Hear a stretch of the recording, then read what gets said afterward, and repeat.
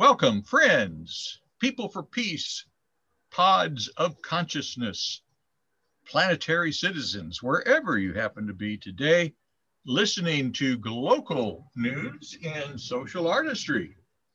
I'm your host, Dick Dalton, and each week we have the pleasure of talking with someone who is building a more humane world from the inside out. And this week, it's fun to go back to my teaching days a little bit and introduce you to Precious Hardy, who is a Lincoln University graduate and now a PhD candidate up at Mizzou in educational psychology. Yes. Good morning, Precious. Good morning. How are you? Thank you so much for having me on today. All right. Well, Precious, you come from East St. Louis. Mm-hmm. Can you give us a little more introduction about yourself? Whatever you'd like to say. Yes, absolutely. As you stated, I am from East St. Louis. And just for those out there who may not know where that is or what that is like, East St. Louis is actually in Illinois. There's a big misconception that is in Missouri. It is not. It is in Illinois. It is how do I explain, a very impoverished community. Crime-ridden community, to be quite honest, and violence and things of that sort. Now, with that being said, there is some good in the community. There are good people in the community, but I do not want to downplay just the economic, how disadvantaged the community is. I'll say so. Yeah, I am from there. I've been there. I went to school there, K-12. So. One of my guests last summer was Joshua Peters was a Lincoln grad, and he said he grew up in East St. Louis and actually went back and did some mentoring over there. That's amazing. That is amazing. And I think we need more of that. I think we need more people that's from the city that go out, gain knowledge, and bring it back to the city to move the people forward. So I'll say when I graduated from Lincoln, I initially went to China. And I was over there for several months. I was teaching, and we may talk about that a little bit later. But once I came back from China, I actually did go back to East St. Louis, and I taught there. I taught 5th grade math and 9th grade math. I think it is so tremendously important for students in the community to see people make it, as we say, and then come back, right, and help. Because one, it's showing me, hey, I can be from here. Because to be completely honest, right? And because I can be honest with Dr. Dalton, okay? There's a lot of negative stereotypes or negative notions about East St. Louis and the citizens from East St. Louis. And sometimes children internalize that. And so they need people who they can relate to, people who are from those same streets, the same neighborhoods, to come back and show them, hey, if that person made it and they're from this place, I can also make it. Right. Do you have a special person that helped you make it out of East St. Louis, and a mom, a dad, a grandma, a teacher? What is the saying? It takes a village. I had a whole village. My mom is a tremendous woman. She is the epitome of what it means to be a great mom. I just love her. She supports me in every single thing I do. My dad has been supportive. My whole family is really, really supportive. And whatever we want to do, right? So my mom, since I was a little kid, has always told me, you can do whatever you want to do. You can be anything you want to be. And why some people that's crazy considering the circumstances, I believed her. I believed that. And so I went forward. I had teachers in high school and middle school, elementary school even, that just really invested in me. And it's like, if someone invests in you that much, like taking me on trips that weren't necessarily school trips, just paying out of their pocket so I can have exposure to different things. Like the very first time I ever went to a play, it was my 4th grade teacher that took me, to the play. So just people exposing me to things like that. It was a lot of people. And then when I got to Lincoln University, again, I met people that were just investing in me. The passport that I actually have, I still have, A woman that works at Lincoln University named Ruth Canada. I'm not sure what she does there now, but I do know she's still there. She actually paid for my passport, and she told me, you're going to go places. You know, you're going to go places, and this is going to help you. And it's so when people invest in you that much, you really, you do a disservice if you don't go back out into the community and invest in other people. Mm-hmm. So yeah, it was a whole team. It was a whole team. Mara Argetti introduced me to research, which completely changed my life, completely changed my trajectory, because I didn't really know what I was. I mean, I knew I wanted to be in psychology. I knew that. But I had no idea about this whole other aspect of it, this whole research component. And so, I mean, it was a lot of people that played a whole lot of different roles. And Dr. Dalton, you actually was one of the people, I tell people this story all the time, that introduced me to herbal tea. I had no idea what herbal tea was. That just basically showed me, you know, how to relax, calm down. Because when you're in school and you feel like I gotta make it, I gotta be 10 times good, I gotta go, you don't even really notice the small accomplishments, right? Like they just fall to the back because you gotta get on to the next thing. And it was when I took your class and we would have those meetings in your office. We always had tea, and it just showed me like you can relax, like you can just relax, you know, take a break, enjoy the little things, you know. Celebrate your small successes and then move on. So it was a lot of people. Do you remember when you came into my office that the bright lights were not on? That it was just a soft lighting around the room and a relaxing atmosphere for students to come into, which was intentional. It was so that you could experience a breath, take a breath, just sit back. Comfortable chair. Yeah. Yes. And I miss that. I do remember that. I remember all of that. Thanks for sharing that story. You and Dr. Argetti actually did some pretty important things together that are still being used out in the world. Can you tell us about why and what this test or evaluation tool that you were putting together? So me and Dr. Argetti's story is a continuous one. I talk to her every day. And one of the things that we did at Lincoln, there was a grant that she had actually wrote a grant. It was for the National Science Foundation. And they wanted someone to conduct research to try to find out why underrepresented minorities were not seeking STEM fields. And how could we kind of increase their motivation or their interest to go into these fields? Excuse me, STEM fields. Can you expand on that, please? Yes, I'm sorry. The jargon. STEM is science, technology, engineering, and math. Right. So we wanted to know why people weren't going into those disciplines. And just to give a little backstory, okay?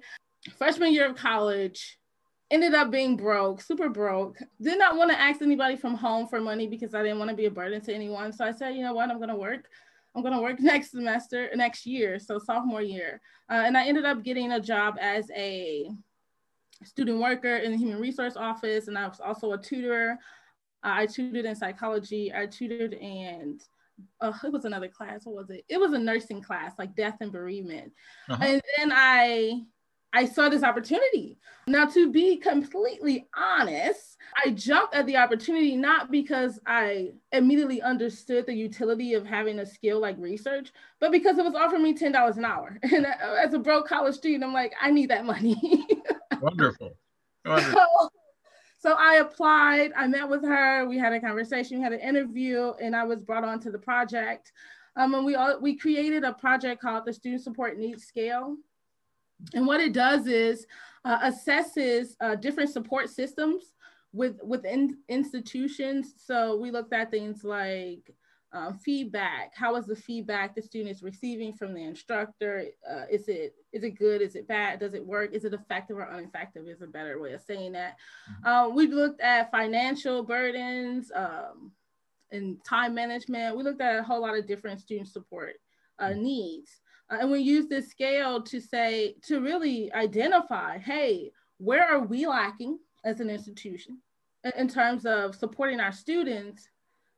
Because then if we know where we're lacking, we can create interventions, we can create programs, we can create a solution to support these students and push them through, especially with retention, because that was one of the things that we were really focusing on at that time. And people do use it. People email us all the time, even now. Someone just emailed a week ago about using the scale and just how can they use the scale depending on if they have a large number of students versus a small number of students and things like that. So it is really, really, it's been really helpful. And I'm happy that it's helping students.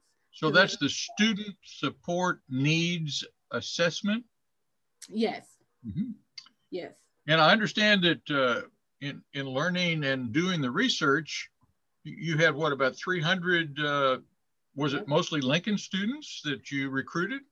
Yep. We had about 300 students from Lincoln University, pretty diverse sample.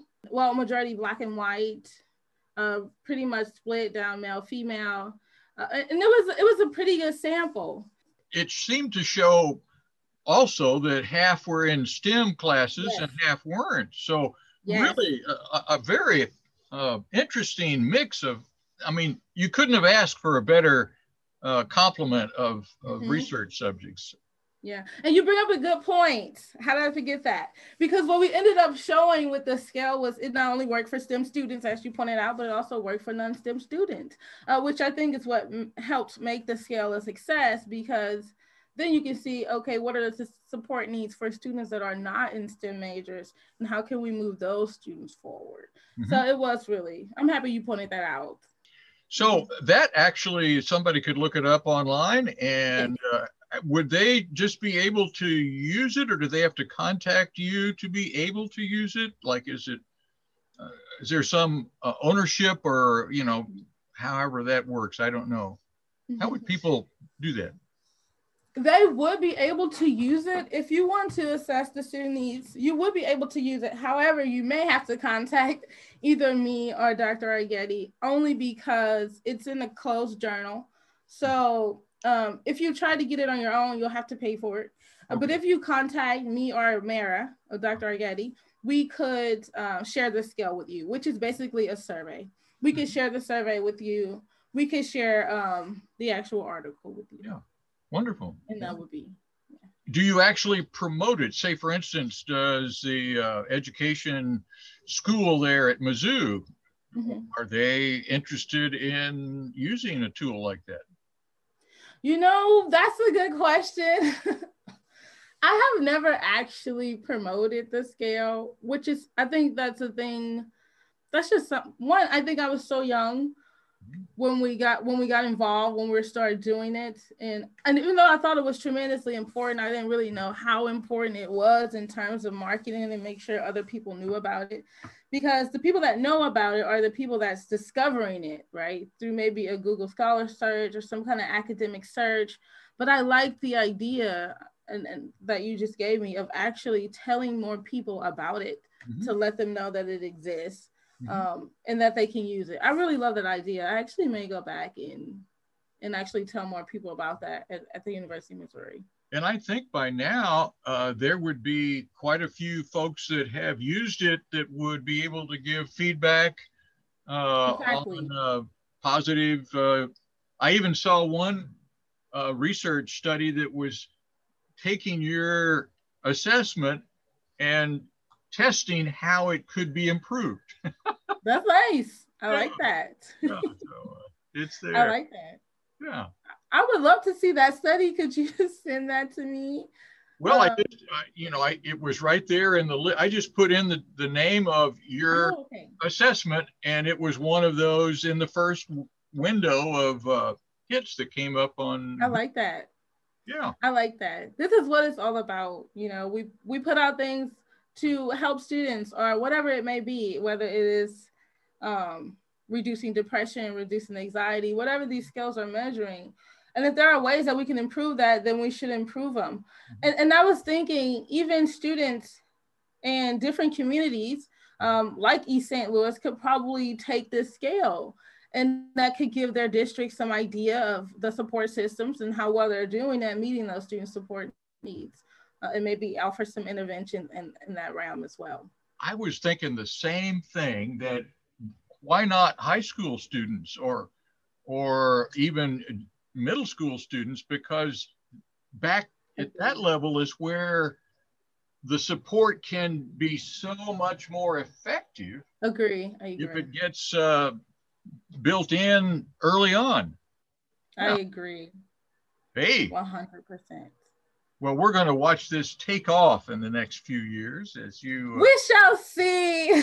As you get more time, through with your studies. Are you doing an internship right now, or will you be doing some kind of a practicum to finish out your requirements for your PhD?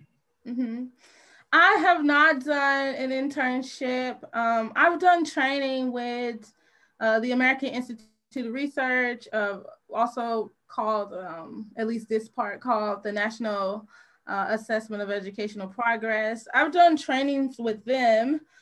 I'm teaching right now. Oh yeah, right, graduate. Yeah, I teach statistics. I love statistics. I love teaching statistics. I like the students, I like that moment when they get it and you can see that they get it. I mean, I enjoy it. So right now I am just writing. I am in the writing phase. I have looked at internship opportunities that I may or may not engage in this summer, because I need to write. Yeah, sure. Oh yeah, sure. What's your dissertation title? I really don't have a title for the dissertation yet, but what I am looking at is, well, I have a title, but it will change. Yeah. It's like the examination of longitudinal predictor factors for African-American students. And so I'm using a national data set, which is the AdHealth data set. It's like adolescent study. And it got a lot of variables in it. So you can look at things like mental health and anxiety. You can look at all these other things and see how this relates to academic achievement. So I'm interested in what the study is going to show. Are you doing on the ground, so to speak, study where you have subjects yourself, or are you doing a search of other research and using the numbers that they get? Yep.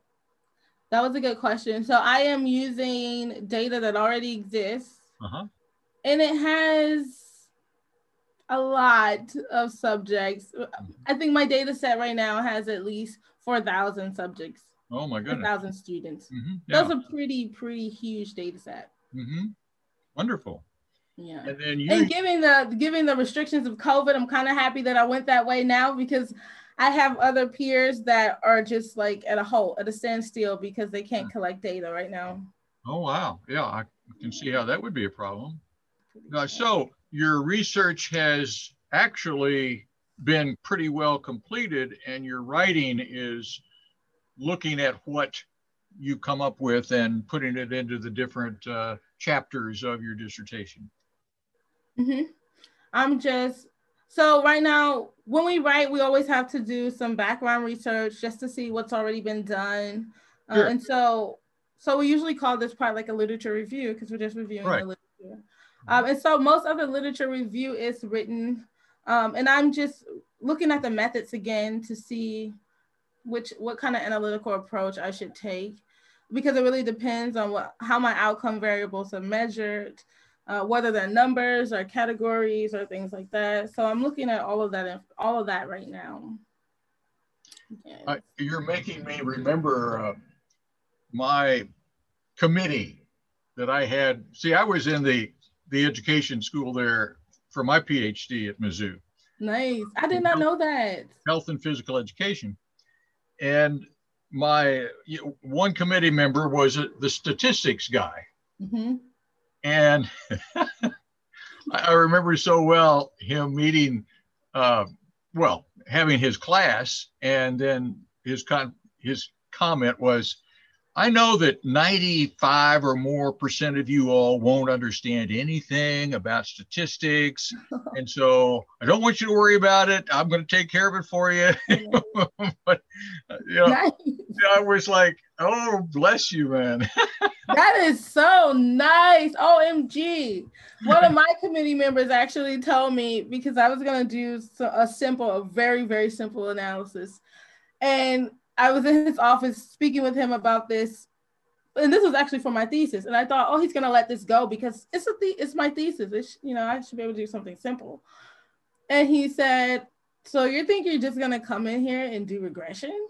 Oh, no, that's exactly what he said. And I was like, oh my God. So you got it good. You got it very, very good. Well, I think your person understood your background and having skills that you should honor and use to. I think my teacher knew that I had Zippo skills. And that's important, knowing our strengths and weaknesses. That's right. Exactly. So can we talk a little bit about Mizzou and this situation that Black students and, as I'm understanding, faculty find themselves in at a campus, on a campus that is predominantly white. And how have you, as a student, viewed your experience there in navigating this fact of life? I think, and I spoke about this to a student at Lincoln when I was there helping recruit people for grad school for Mizzou. And I'm not sure if it depends on the department that you're in, if it's not diverse enough, or the professors in the department that you're in is not diverse enough, or whether you're an undergraduate or graduate student. Because to be quite honest, as a graduate student, I am hardly ever on campus, ever, unless I am there teaching in class. Other than that, I'm not there. But I would imagine that it's very different for a student that is living on campus, that is, predominantly white, where they may face microaggressions and some other things, other discrimination. I can't imagine that. And this is one of the reasons why I so much appreciate and value my experience at Lincoln, because that was not a thing. Like I didn't go through that. And so I'm not entirely sure. I'm not entirely sure how it feels, because I'm not on campus enough to be in the mix of it, in the climate of it. When it's happening, Okay, so you live off campus, is what you're saying, and yet you do live in Columbia.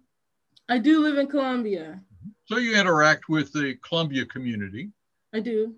And how have you seen the Columbia community interact in the diverse and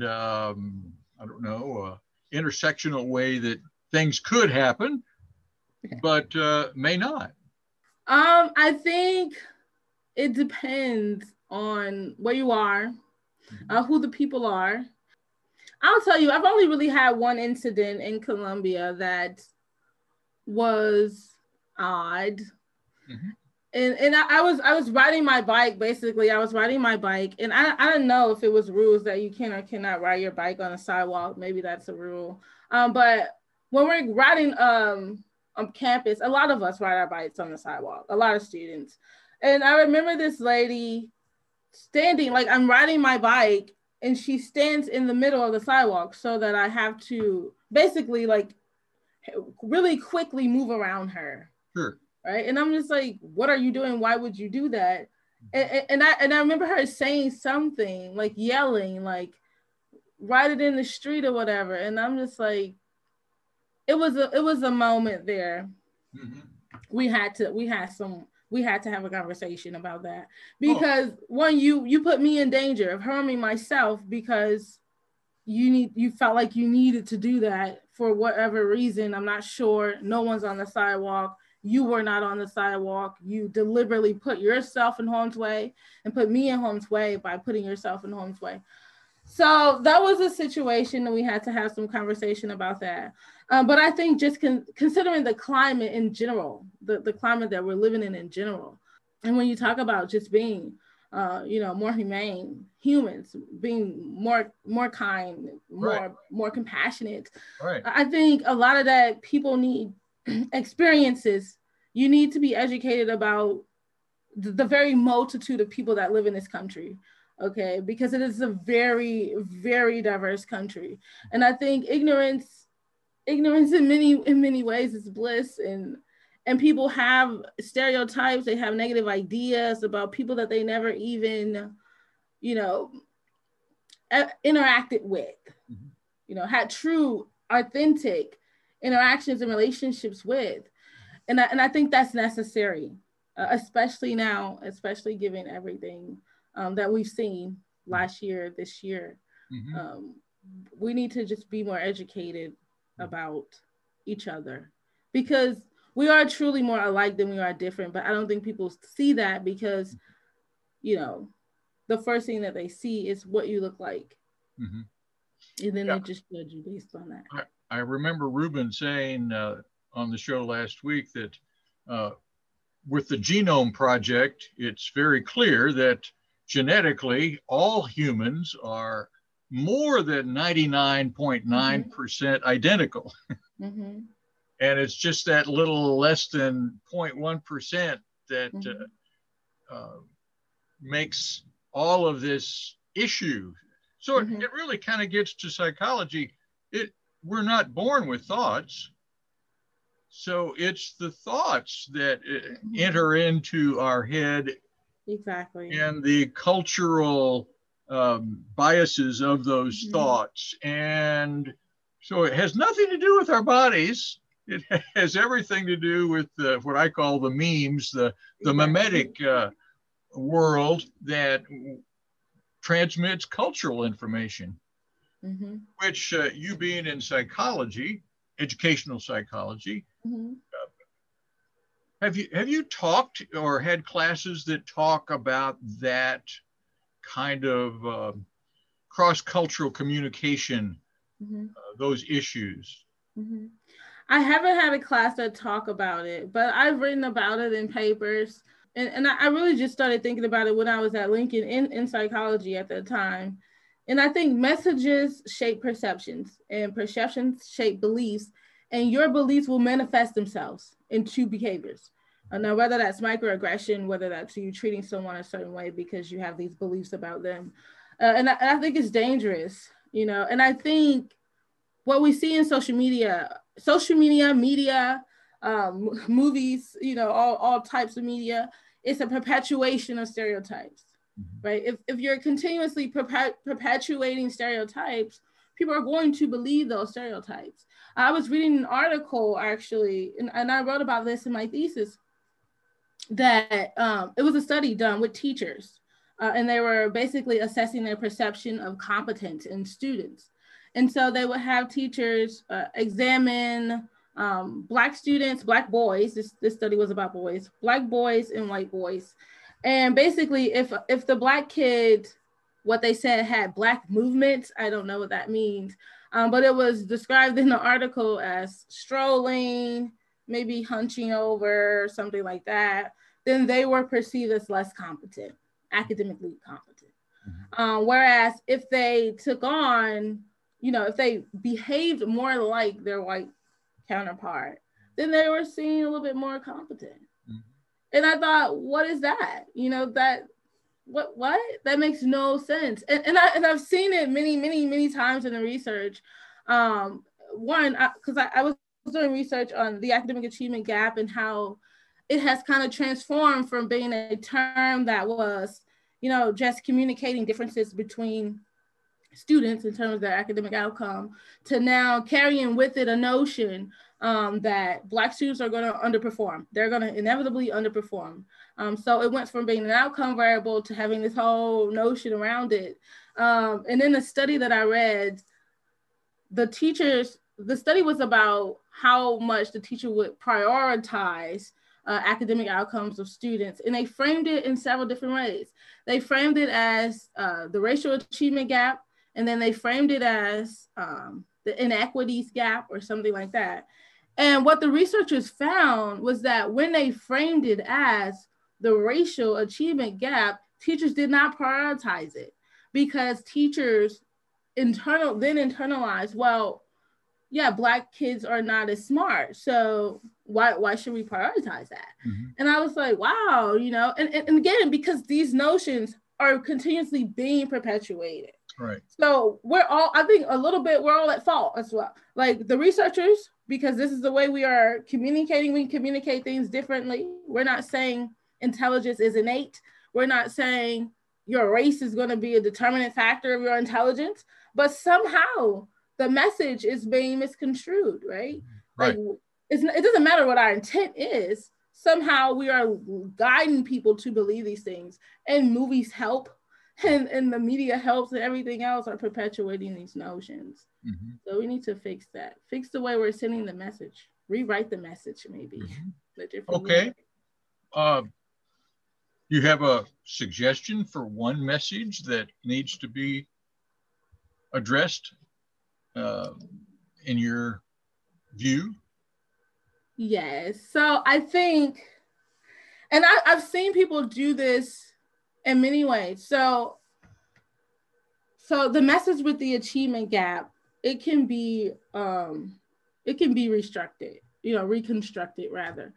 People can say it in a different way that would not imply that one's race is going to determine how they perform. And again, initially, back when this term came about in the 60s, it was not necessarily a term that carried with it Black students will always underperform because they're Black. But now, and I'm not sure what happened between then and now, but it is a term. And so you do see people, you know, kind of push back against it. And some of the different frameworks, the different ways of thinking that has come about is things like the discipline gap. So this looks at, you know, how Black students in particular are disproportionately punished in classrooms and how that may affect academic achievement. So right. Like it's just like an encapsulation of things that we are missing. One of the other gaps is the opportunity gap. So this actually looks at access to quality educational, you know, opportunities and programs. Because when we look at the research, we do know that in impoverished areas, kids are more likely to have, unfortunately, teachers that are not as qualified. They're more likely to have you know, poor learning facilities, resources, and things like that. This is what the research has always shown is, you know, since the Coleman report, which was the big one, right? And so it's like, well, hey, let's look at it as an opportunity gap. Let's reframe it because right now the idea with the achievement gap, it places all the onus on the student. It is something wrong with you. At least this is the way that today it is viewed right now. And so we don't want to place the onus on the students. We don't say it's all you. I mean, you do contribute it to, right? You have to take some responsibility in your learning, but it is not all you, you know? So there's different ways to look at it. The discipline gap, the opportunity gap. There's another one that's like educational debt, which basically really kind of includes everything. Just historically being kind of outside of education, not even being legally able to get an education. The economics to it in terms of being in communities that has, you know, poor funding and things like that. So there are different ways. And I think we can start using those ways. This one, I brought up this one because there are already ways out there that you can talk about it differently. Okay. Now, what's going to happen is that some listeners are going to point to you and say, yes, but you came from East St. Louis. There were gaps here and gaps there and gaps here. And look at you. You are a successful. So if you can do it, anybody can do it. Can you speak to that? That is a great point to make. And I would say to the listeners, what is not being considered? Even when you talk about me, what is not being considered is the support system that was around me. And that support system that was around me may not be around the next kid from East St. Louis. So you have to think about it this way, right? So I love gardening, right? I love to garden. I like to plant vegetables and things. But if I had bad soil, it doesn't matter how much I nurture that seed, how much I water it, give it sunlight, it's probably not going to grow. And so, yeah, my soil was good and I made it. I came from East St. Louis and I made it, but someone else's soil may not be. Someone else's support system may be lacking. And so that's why what me and Dr. Dawn's talking about here, if we could use some scales or some kind of assessments to figure out what are other students, our children in those communities lacking, and how can we help them? How can we move them along? Right. So that's what I would say. Excellent answer. Excellent. And let me shift a little bit from that to something else that you are a part of, I think, is I saw this come up on your LinkedIn page. And by the way, folks, I failed to mention Precious Hardy's name enough, but this is my guest today is Precious Hardy, a PhD candidate at Mizzou in educational psychology. And I believe you're part of Graduate Scholars of Excellence. Is that correct? Yes, that's correct. So I see a picture here, and it's a picture of beaming male and female, predominantly students of color. Can you tell us about what Graduate Scholars of Excellence is? Absolutely. So Graduate Scholars of Excellence is an organization that really at its core is a mentorship organization for underrepresented students that are moving through the University of Missouri. So these are undergraduate students. So mainly the reason why you see underrepresented people in the pictures, because we're mentoring. And we want them to have some relatability, or at least feel like, because it's difficult when you say, well, you made it, but you don't get me, you're not like me. We realize that's a thing that people push back on. And so we wanted to have students be able to link up with people that they felt like they could relate to help them move through and teach them about, all of the hidden rules of college, because there are so many, and hopefully motivate them to go on to graduate school or anything else that they want to do. We pretty much mentor them for academic and career, and sometimes personal, actually a lot of personal. If that's what they want to talk about, then that's what we talk about. So I've mentored students through this program from pretty much all over St. Louis, Kansas City, all over surrounding Missouri anyway. And it's been it's been fun. I have relationships with them. Now we're only required actually by the program to mentor them for a year, but I always keep in touch with my students even while after our relationship contractually has ended. And it has been great. So we mentor students, academics, life, career, but we also have a lot of professional development opportunities for ourselves the program offers us. And so we'll have different workshops like grant writing and things like that, just a multitude of things really. But it helps, it all helps. It helps shape us. We pour into students and the organizations pour into us. Again, the investment is a key piece.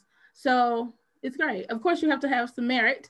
So you need to make sure your GPA is good and things like that. That's why we're called Graduate Scholars of Excellence, because, academically, we're I think Larry Ross commented that you might have still have, I don't know, a 4.0 at least. Yes, somewhere along your. Yes. This is high five 20 times over. Thank you. Wow. I do. And it wasn't easy, okay? It's not easy. I think I had one class that was a statistics class called Structural Equation Modeling.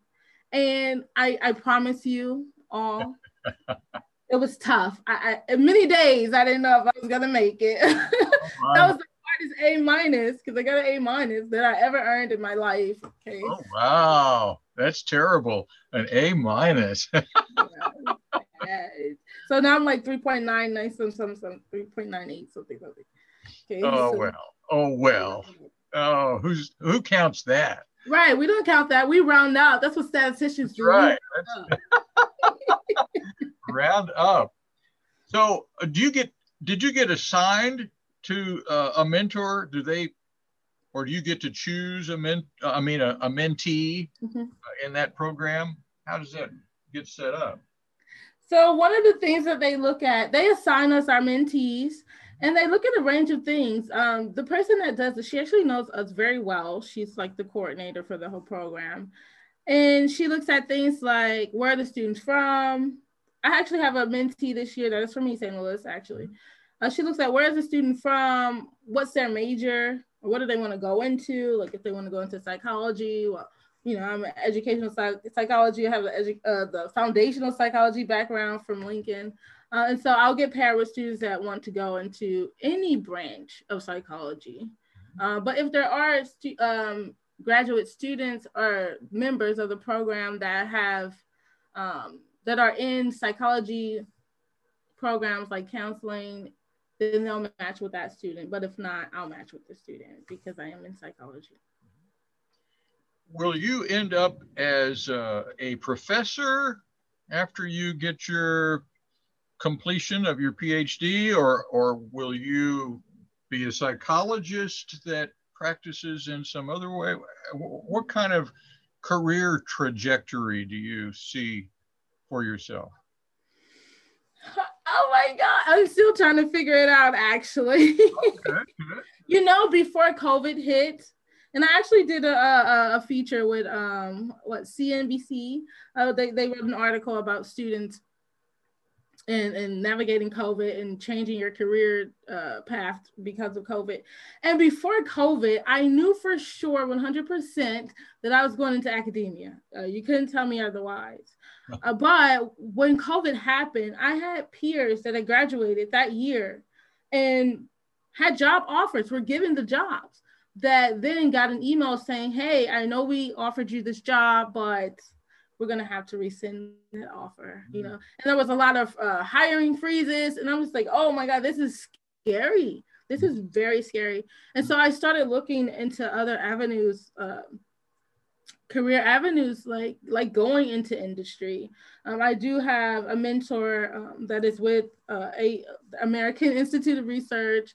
And so maybe going there and working, of course you have to have merit, right? You don't just get in because you know somebody, but at least trying. So looking at these different things, looking at research opportunities. I've looked at a multitude of things now. I still, even though I'm a year away, I still honestly do not know because I'm not sure what the world is going to look like when I graduate. Sure. In a perfect world, I would go into academia for sure. Uh-huh. Okay. I love teaching. All right.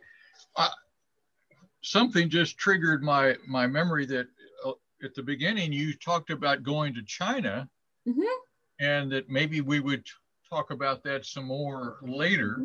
That seemed out of the blue to know that, my goodness, you got out of Lincoln and you went to China? Who does that? That's hilarious. So that China happened because, again, the same woman who brought my passport, Ruth Canada, learned about this opportunity to teach in China. And she just emailed this to me and was like, hey, you should check this out. This might be something you want to do. And even though I had already been accepted into a program, it was actually a social psychology program in another state. I can't remember the state. I didn't end up going there though. And so I spoke with them. I deferred my enrollment there. And I went to China. And so the program was actually called Amundsen Year in China. So you would spend a whole school year in China teaching children oral English. So just how to speak English. And so I think the cool thing about that was that for the most part, most of the students already knew English. Wow. They just needed to learn, how to actually speak English properly. And so I was there. It was crazy. It was scary. Even thinking about it now, I was like, how crazy could I have been? Because I knew no one in China, absolutely no one. And I was just gone. I was just on the plane going headed to China. And so when I got there, of course, we had our little orientation with all the other people we had it in Shanghai, actually, which is a huge, huge place. And we had our orientation with the other Americans that were there. And again, none of us knew anyone. So we all discussed, like, are we actually crazy for doing this? And so after having all our training sessions and things like that, we went on to our designated locations. I was about an hour away from Beijing. And we just started teaching, you know, and I'll say the experience was different because while I was used to being, for some people, it was hard for them being the minority. I was already used to that because I live in America. I'm American. I am a minority. So it didn't bother me that much to be a minority in China. But it was just, I didn't expect to be so easily welcomed because of things that I had seen on TV about the way African Americans or Black people were treated in China. But I didn't experience that at all. In fact, it was like the opposite. People wanted my autograph. I don't know if they thought I was famous or not. They wanted to take pictures with me. I had a few people ask me for my phone number, and I'm like, no, you can't get my phone number, but I'll take a picture. So it was really interesting. The students were really helpful. They always wanted to show you around, take you out to dinner, and have you meet their family and things of that sort. And so it was really fun teaching over there and seeing, you know, a different culture up close, you know, in their own element, seeing them. Were you in an English enclave? I mean, in terms of living, or were you? So I actually lived on campus, which is interesting because I don't feel like we have schools like that here in America. Maybe we do, maybe private schools or something.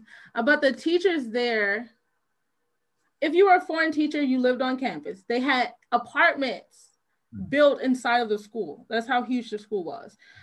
So I had my little apartment inside of the school, which was nice because when I had to teach, you know, I just walk out, go to my classroom. Also, students lived on campus. Students that lived too far, so students that may live in the rural area of China, they lived on campus also. And students were responsible for keeping the campus clean. There were no janitors. So the students cleaned up for the most part, inside, outside. I thought that was very different, you know? So yeah, I lived on campus. Yeah. And I got to see really how just like being successful academically was taking so serious there, so serious to the point where if a student did poorly on an assignment, I mean, it was a show, you know, like they felt horrible, you know, and they felt like they were bringing shame to their family, like they had to do well. And when I was over there, I ended up getting involved in some research that was trying to identify stressors because they had some students that were literally committing suicide because they weren't passing certain tests. So there's a test that they take in China where you have to take the test before you can even apply to college. Like if you don't do well on the test, you cannot apply to college. You need to go find another career. And I thought, whoa, you know, I mean, I never even, you know, fathom a thing existing, you know, so it was interesting seeing the differences, you know, between the two. But it made me understand, you know, a lot in terms of how education is valued there. Even though it's valued here, it's a little bit different. Well, we know that that not everybody is cut out for college. That's true. And, a lot of businesses want to train you anyway in the way that they want you to operate in their space.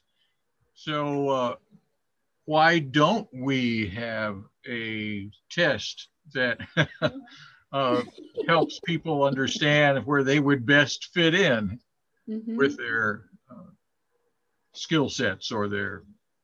That's interesting. That is very interesting. Yeah. So yeah, we shall see.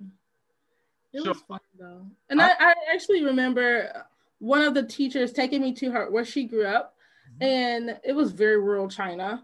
And all the buildings were made out of stone.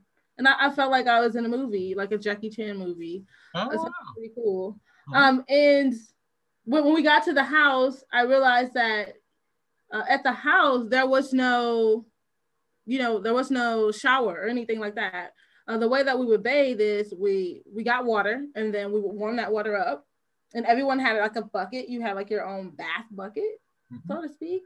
And that's how you got clean, and the bathroom was still the outhouse, it was a stone outhouse. You go out there and use the bathroom. So it was very different. Her parents, her dad was a farmer. And so I was like, wow, and that's what I'm talking about. I think we need that exposure. We need to have authentic connections with people of different cultures, authentic relationships, because I think then there will be real change if we have those, more of those. So we have to create environments for that kind of relationship to develop, which goes back to the bridge. It was actually created to help build those kinds of authentic relationships for people to take advantage of it. Yeah. But maybe it just needs to be more emphasized. It's hard to force it to happen. It is. It's very hard. It's very hard. You don't want to do that. Yeah. Well, Precious Hardy, PhD candidate working on your dissertation writing, a whiz in statistics.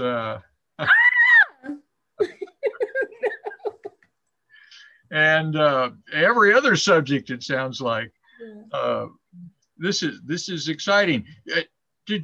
Were you familiar with Concerned Student 1950 when it was? Yes, I was. Yep. So you must have come back from China. I was still at Lincoln. That happened in 2015. I was vice president of the SGA at that time. So we were very familiar. Yeah, we were very familiar. And so how did that, I'm just trying to kind of do some circling around here. How did that change Lincoln? Wow, what a loaded question. That's a tough question. And I say it because I don't know that it did, but there were some significant administrative changes shortly after that. And I think academic vice president was removed, and not too much after that, Dr. Rome moved on. That's true.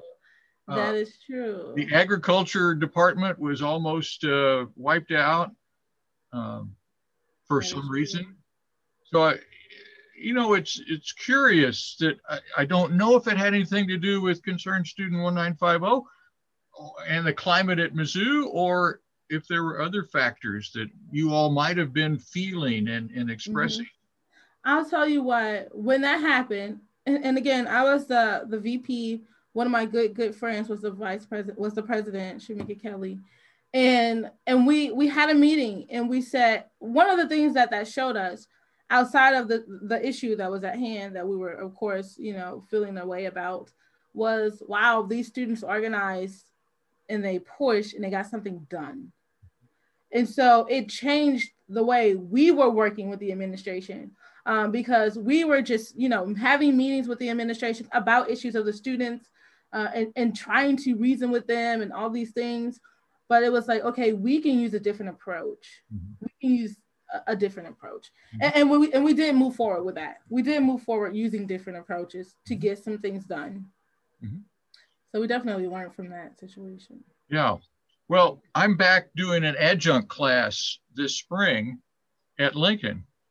And I just have been testing the waters a bit with students and asking about diversity training, for instance, on campus. Do you all see much emphasis on learning this authentic relationship building and talking cross-culturally and so on and so forth? And nobody knew of anything anywhere going on. That's crazy. So I just wondered if maybe even in your connection with folks still at the school, if you had heard of anything. No, and it's so interesting because maybe they feel like they don't have to do that because it's a historically predominantly Black school. But the interesting thing is you know, the students are predominantly Black, the teachers are predominantly white, and so yeah, we should be doing that. We should be having those conversations. We should be allowing them to creating, cultivating, right, the environment to have those authentic conversations and relationships. And I don't think we're doing that enough. I think Mizzou is doing it a lot because of what happened in 2015, which is good. We can assess the effectiveness of that. But I think we need to allow for that to happen, some room. Well, good. In our remaining few minutes, do you have some words of wisdom for our listening audience, or any suggestions or recommendations? Anything? Words of wisdom. Read. I mean, I think one, stay true to you, stay authentic to yourself. In life, there may be issues, there may be challenges, things may arise, things may look glitter, they may glitter, it may gold, and you may want it, but do not ever compromise yourself for worldly successes. Okay, just don't compromise yourself, stay true to yourself, and realize there are going to be barriers, there are going to be hurdles and all of those things, but you are capable. You are capable of getting over those. Yeah. Wonderful, wonderful. Can we recommend your LinkedIn, or how would people contact you if they wanted to say hi or learn about this evaluation tool that you've helped develop? Or absolutely, you can contact me on LinkedIn. My name is Precious Hardy on LinkedIn. You can also contact me on Twitter. My name is _Precious Hardy on Twitter. I do respond. I will respond to anyone. I love having conversations. I love meeting new people and talking about different things, okay? Learning their perspectives on things. And so definitely feel free to reach out to me. And thank you so much, Dr. Dalton, for having me on your show today. Oh, what a pleasure. So that's Precious, Precious, yes. Hardy, Hardy. Yes. And if we go to Twitter, it's _first. Yep. All right. Well, a great privilege to have you here and to hear your story. I never knew your story so well. So thanks for sharing. Thank you. And folks out there, remember, wherever you are, that is your world. So please leave your world cleaner, more peaceful, and more loving than you found it. Because if it is to be, it is up to us. So take care and talk to you soon.